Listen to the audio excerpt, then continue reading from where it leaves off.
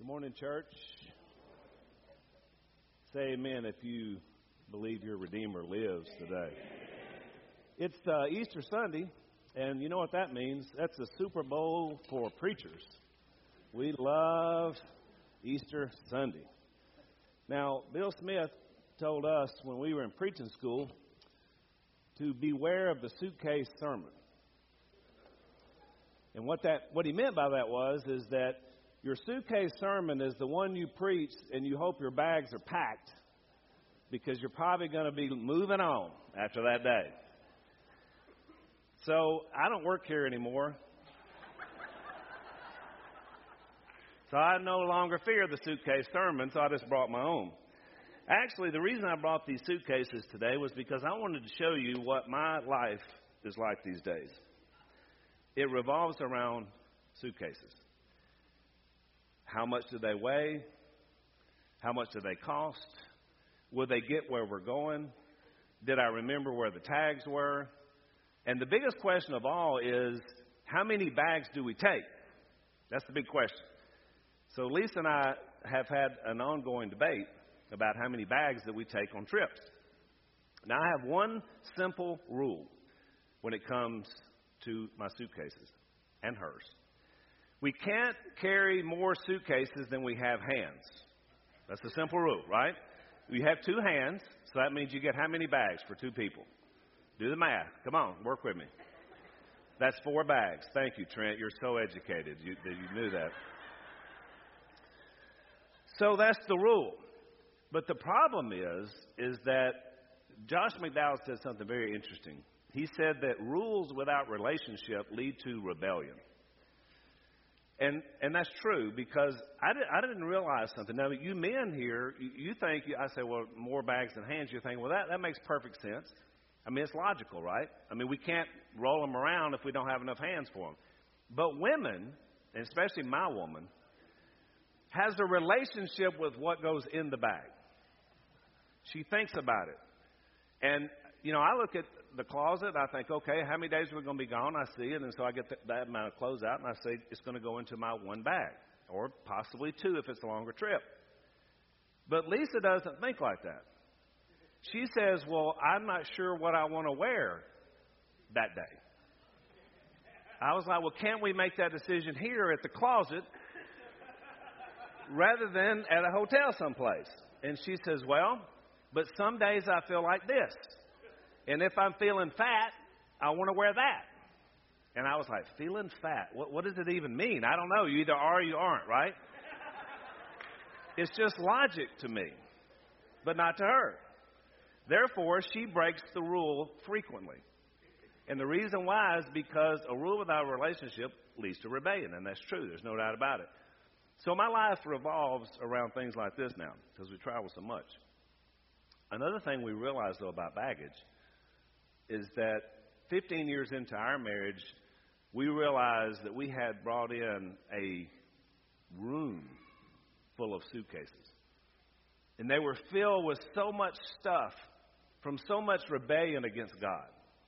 Because we saw it as rules, and we knew what we were supposed to do and not supposed to do, but we didn't have the right relationship. First with the Almighty, then with one another. And so we had these bags. And they were just all there, and we thought, well, you know, I mean, that's behind us, so we don't have to worry about it. But we never really opened them up and gave them to the Almighty. And so we just kept adding more baggage. Maybe you've been at that place before. Our problem is that we weren't thinking outside the tomb. We were in the tomb. You see, the Apostle Paul told us that there were 2 tombs for all of us. The first one led to the second one. And we can go back in Genesis and we can read exactly how it all began. God had a simple rule, and it was just one. It was if we're going to have a relationship, you've got to obey me. I'm perfect. And so what I'm telling you is, don't eat from that tree. One simple thing. But the evil one was there. Whisper, doubt, Don't you want to be like God? Don't you want to know what it's like to eat from that tree? And so the very first suitcase was one simple sin. And the violation caused a tomb, spiritual death. He said, you eat this, you're going to die. And the evil one came along and said, well, not really. You won't really die. He was a liar from the beginning, and he's still a liar to this day. They ate it, and they died. That first tomb they went into. And then that opened the door for the second tomb. Now, because they had broken the relationship with the Almighty God, now they faced another tomb. One day they and every human being after would face the second tomb for the body. But the first one, the one that kills your spirit, that's the one that does you in for all eternity. It's depressing if you stay there. Paul gives a blistering indictment in Romans 1 through 5 of just exactly how this happens. First, for those who claim we don't know anything about it, we don't believe in God, and yet they look at the universe and they have no explanation for where it came from. That is a revelation of God. Paul said when you look around, you say, oh, there's something big out there that made this. Whether you're willing to believe the Bible, whether you're willing to go to church, whether you're willing to listen to anybody about Jesus, you look around and say, there's more to this. So he says, you're without excuse. To the person who says, well, you know, I know some things and I'm not as bad as that first guy, he says, that won't cut it because you still sin. To the person who says, well, yeah, but I've been with God all along and I'm part of the Jewish family and, you know, I'm part of that original tree and that's good enough for me. He says, no, won't work. Without Jesus, Paul would go on to say, there is no hope. In fact, he said in Romans chapter 6, don't you know that all of us who were baptized into Christ Jesus were baptized into his death? We were therefore buried with him through baptism into death, in order that just as Christ was raised from the dead through the glory of the Father, we too may live a new life. Is that good news? Oh my goodness. For we know that our old self was crucified with him, so that the body ruled by sin might be done away with, and we would no longer be slaves to sin. Because anyone who has died, tomb, has been set free from sin. So think about that. Now we're thinking outside the tomb. You can commit your heart and life to God. Embrace him by faith. You can reenact what he did at the cross and in the grave and come to life. And therefore you're out of that tomb of the law of sin and death. In Romans chapter 7, he would go on to talk about how we battle with that past baggage. And it's a battle. Look, as long as we're alive and we're here and sin is still reigning, I mean, it's a battle, is it not? But how could we possibly forget what he tells us in Romans chapter 8? There is now no condemnation for those who are in Christ Jesus. We are more than conquerors. There's nothing that can separate us from the love of Christ. The Holy Spirit is living in you and in me. Are you kidding me? How could we ever forget that? Why would we ever want to go back and get in that old tomb? And yet Peter said this in 2 Peter 1. A growing faith keeps you from being nearsighted and blind. It causes you to be unproductive and ineffective, and also forgetting that you have been cleansed from your past sins. Who could forget that? It's the greatest thing that would ever happen. And yet because Peter said it, I know that people do it. And I know that I've done it. I just go grab those bags back and get back in that tomb, and I don't grow, and I become unproductive and ineffective. I have doubting moments. I have moments of faithlessness. I become stagnant. And I don't realize that I am free from the law of sin and death. You see, thinking outside the tomb, resurrection thinking, reminds me every single day that my past does not control me. The forgiveness of Christ, the resurrection from the dead, shows me that I can live new every single day. Mike was mentioning about community. I was preaching a few weeks ago in North Carolina about forgiveness and the gospel. Same message everywhere we go. And afterwards, we were talking and meeting people and signing some books. The 63-year-old man came up and he kind of slipped in behind me and he was crying. And I was talking to people, but he was talking in my ear. So I said, hang on just a second, let me talk to this gentleman. He said, thank you so much for today. God brought you here for me. He said, for the last 15 years, I've been holding a grudge against my wife. But today I'm going home, and I'm going to offer and extend forgiveness. Finally, he decided to get out of the tomb. He'd been fighting it for 15 years. I said, brother, I've been in that same place.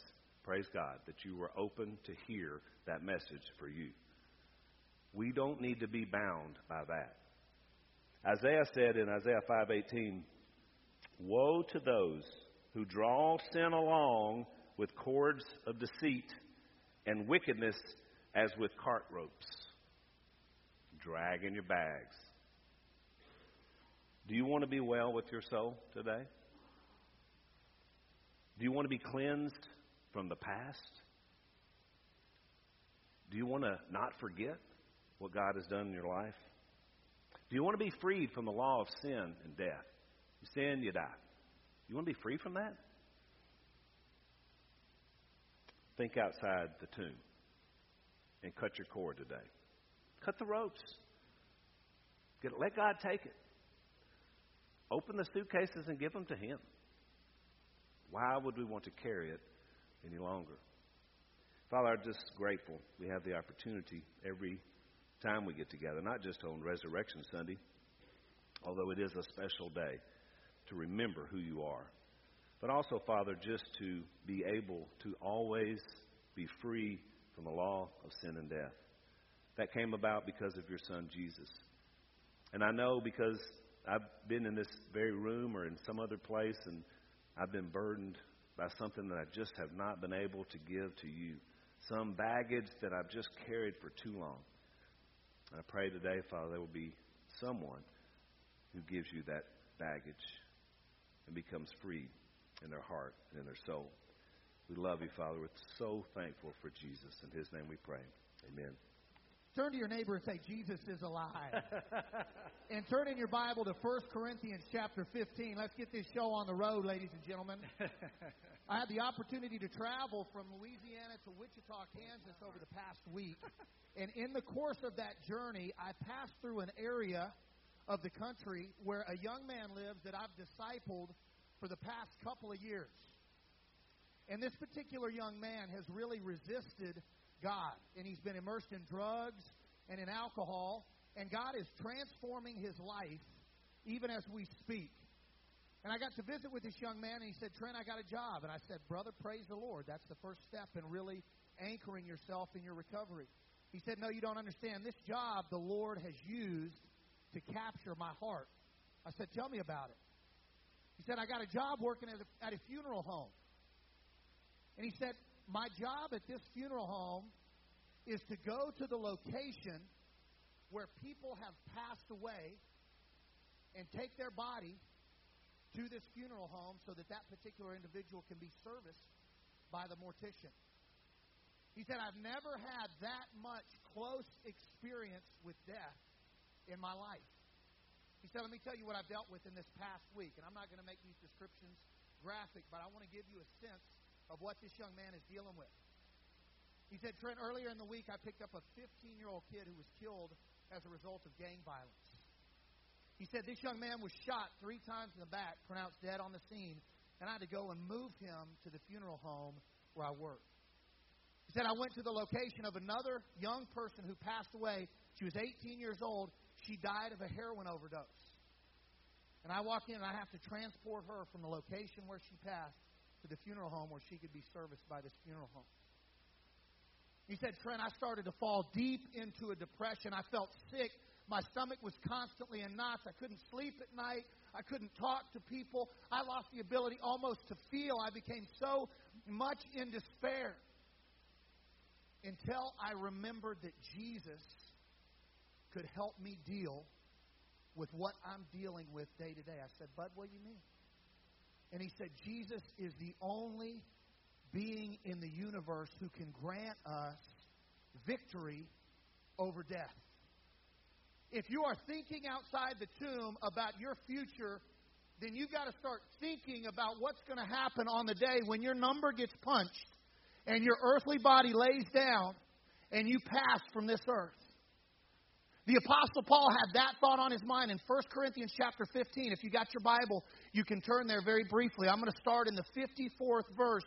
But for all those men and women who have decided to become clothed in Christ, for those men and women who have decided to be baptized into Christ, who have obeyed the gospel, there is coming a day when your perishable body will be clothed with the imperishable. And your mortal self will be clothed in immortality. And at that moment, the saying that has been written will become true, that death is swallowed up in victory. Where, O death, is your victory, Paul would say. Where, O death, is your sting? The sting of death, he goes on to say, is sin. And the power of sin is the law. But look how this ends. But thanks be to God, who grants us victory over death through Jesus Christ our Lord. Somebody offer the Lord a hand clap of praise this morning. God grants us victory over death. And there are three ways you can look at the end of your life. Some people I run into are apathetic. They really just don't care. Trent, I'm not interested in talking about it. I don't need a plan. I'm living in the now. I want to be fulfilled right now. I want to think about right now. I don't want to think about tomorrow. And those people are fools who would spend eternity separated from God. Then there are some people who feel afraid. They're trapped in sin and shame and guilt and inadequacy. And they say, Trent, I would love to have victory over death. I just don't know if that's intended for me. And to those people, I would say it's intended for you. God sent His Son because He loves not just some, but the whole entire world. And then there are those people who have already obeyed the gospel, have been clothed in Christ, and they live in not apathy or fear, but victory. And if we'll live in that kind of victory, then not only will we think outside the tomb about our future and know we have victory in death, but thinking outside the tomb about our future also means we have hope in the midst of despair. Outside the tomb thinking gives us victory over death. It also gives us hope in despair. Go to John chapter 11. There are two sisters, Mary and Martha, who have a brother named Lazarus who has passed away. And they're confronting death, but this is a moment for them of despair. And Jesus comes to Martha, who's weeping and broken and shattered. And He says to her this, John chapter 11, verse 25. Listen to this, church. I am the resurrection and the life. He who believes in me will live even if he dies. And he who lives by believing in me will never die. And then He asks her a question that you have to answer for yourself. He says, Martha, do you believe this? Do you believe what I'm telling you? Do you believe it's true? I am the resurrection and the life. Church family, friend out there. Do you believe that Jesus Christ is the resurrection and the life? It's the most important question you'll ever answer. And if the answer to that question is yes, then there is no despair that you cannot overcome. There is no heartache that you can't beat. There is no deep valley that God can't lift you up from, because Jesus Christ has risen. He's alive. If you go back to 1 Corinthians chapter 15, Paul gives us some evidence, and I'm not going to go through this whole part, but the Lord Jesus Christ appeared, and hopefully you know this, to over 500 people in the New Testament. The reason why the resurrection is so critical is because of what Jesus says in John chapter 11. He said that He was the resurrection of the life. Jesus told us that He would raise from the dead. And if the resurrection didn't happen, then the testimony of Christ is not true. And the hope that we're intended to have in the midst of despair, in the midst of feeling defeated, in the midst of darkness, in the midst of depression, we would not have. But because Jesus is alive, we have hope in the midst of despair. I want you to go to 2 Corinthians chapter 4, verses 8 and 9. The Apostle Paul, who wrote most of the New Testament, knew a lot about despair kinds of situations. In 2 Corinthians chapter 4, 8, 9, the Apostle Paul talks about a few of these. He says, church family, there are times in life where you are going to feel hard-pressed on every side. You're going to feel hard-pressed on every side. You're going to feel pressure from your family. You're going to feel pressure from your career. You're going to feel pressure from your friends. You're going to feel pressure because of your flesh. You're going to feel all these pressures in your life. But if you know the answer to the question, do you believe that Jesus is the resurrection and the life, you can be hard-pressed on every single side and still not be crushed. There are sometimes Paul went through perplexing situations. This is the next situation he addresses in 2 Corinthians chapter 4, verse 9. There are times where you're going to go through a perplexing situation. Those are the situations that make us go, God, why? Why am I going through this right now? Why am I going through a divorce? Why do I have a loved one who's battling addiction? Why am I struggling with this severe terminal illness? God, why can't I get this hidden sin out of my life? Why are these certain people mistreating me? God, why is there division in my family? God, why am I drifting from my friends? Why have I relapsed? God, these situations are perplexing me. But if you believe that Jesus is the resurrection and the life, you might feel perplexed from time to time, but you'll never despair. And sometimes in life we're going to feel persecuted. The Apostle Paul knew that all too well. We're going to allow the Spirit of God to begin to transform our lives, and people are going to notice the change, and they're going to be challenged by it. And when people are challenged by our transformation, the knee-jerk reaction for most people is going to be to criticize it. And we're going to try to listen to different music or wear more appropriate clothes or do more appropriate activities in our leisure time or stop saying certain words and begin saying other words. And people are going to hear that change, and they're going to begin to persecute us. But if we believe that Jesus Christ is the resurrection and the life, even in moments we feel persecuted, we will not feel abandoned. Because we know that Jesus is alive. The last thing Paul addresses in this little passage of Scripture, and I think he does a good job of describing all the junk we can experience in life. He says there are going to be moments not just where you feel hard-pressed on every side, not just where you feel perplexed, not just where you feel persecuted, but you actually have been struck down. Life has kicked you in the teeth. And it feels like you're down for the count. And it feels like no strength of your own is going to restore you back to your feet and get you back on the path that God wants you to walk, to get you back into your calling and to get you back into your purpose. But if you believe that Jesus is the resurrection and the life, church family, you don't have to always depend on your strength to get you back up to your feet. Come on, church. You can depend on the same Spirit that resurrected Jesus Christ from the dead to restore you back to your feet and back into your calling. You can be struck down and not destroyed because Jesus Christ is the resurrection and the life. The very next chapter in 2 Corinthians chapter 5, and I'm going to wrap with this. In the 17th verse, not only does thinking outside the tomb offer you victory over death, and not only does thinking outside the tomb offer you hope and despair, thinking outside the tomb offers you freedom from defeat. Freedom from defeat. 2 Corinthians 5:17. I think so often in the resurrection we're thinking it's some future thing. There is coming a time where my body's going to be healed. There is going to come a time where the chains that have bound me are going to be gone, where the prison I've been kept in because of sin, because of struggle, because of difficulty is going to fade away. But 2 Corinthians 5:17 says you can experience a part of the resurrection right now. You can obey the gospel and be totally born again into Christ Jesus. And that's what Paul goes on to say. If any man be in Christ, he is, what's that next phrase? A new creation.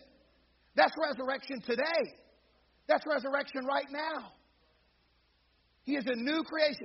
He goes on to say, look, this is what I'm talking about. The old junk is gone. The old pain, the old sin, the old struggle, the old burden, the old agony, that can be gone. And the brand new stuff that God created you to experience, that God's calling you to experience, that God's purpose is for you to experience, all that is going to come. And how is that possible? How can we experience that freedom? Because God made Jesus Christ to be sin for us who knew no sin, so that you could have some brand new righteousness in Jesus Christ, your Lord. And there are people who have been praying for you, friend. There are people who have been praying that those chains that have you bound are going to fall. Today it's time to hear some chains falling all across the building. It's time to hear some freedom happening all across the building. It's time to hear a little resurrection happening all across the building, because Jesus Christ is alive. Let's pray. God, I've been praying for this church and every person under the sound of my voice and every person that will be in our second service. God, that the chains that have bound them would be broken in the name of Jesus. And that your anointing would just fill this place in both services, and that we'd hear chains falling. Chains falling because we know that in death we will be victorious because Jesus is the resurrection and the life. Chains falling because we have hope even in the midst of despair because Jesus Christ is the resurrection and the life. Chains falling that grant freedom even when it looks like we're going to be defeated because Jesus Christ Himself has overcome death and hell and the grave. And I just ask that every person under the sound of my voice this morning, God, would be empowered by your Spirit and compelled by the message of your resurrection to come forward and let the chains be broken. I ask this in the precious name of our Lord Jesus. Amen.